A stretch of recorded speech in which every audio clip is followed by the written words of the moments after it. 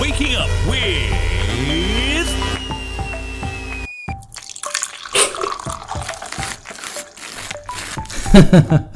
Shivraj Prashad, your host on Good Morning Grammar.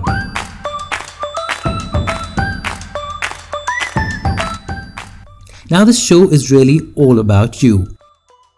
If you hear someone using poor grammar, pronunciation, or just enunciating ideas poorly, instead of being rude and correcting them, just turn them over to our Good Morning Grammar experts.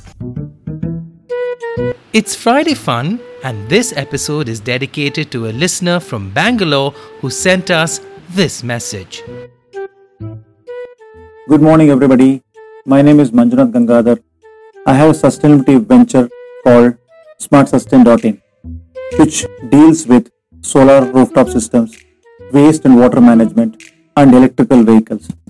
I belong to the IT capital, Bengaluru. I have worked in places like Trivandrum in Kerala. I worked in a media house in New Delhi. So I worked from all over the places, like from Kanyakumari to Himalayas. South Indians have a unique ways of talking English, or they have some certain words which are not at all used in the north. For example, I'm going to talk about two words today, which are co-brother and co-sister, similar to co-founder or co-existence. Basically, co-brother means my sister-in-law's husband. My wife, if she has a sister, her husband is a co-brother to me. And what is a co-sister? Co-sister is brother-in-law's wife.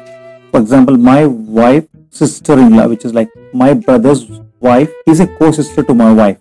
Is it complicated? No. So we have this own ways of dealing with people and relationships. So I'll come up with more similar words which are typically used in South India, and I'll try to come out with new episodes on this.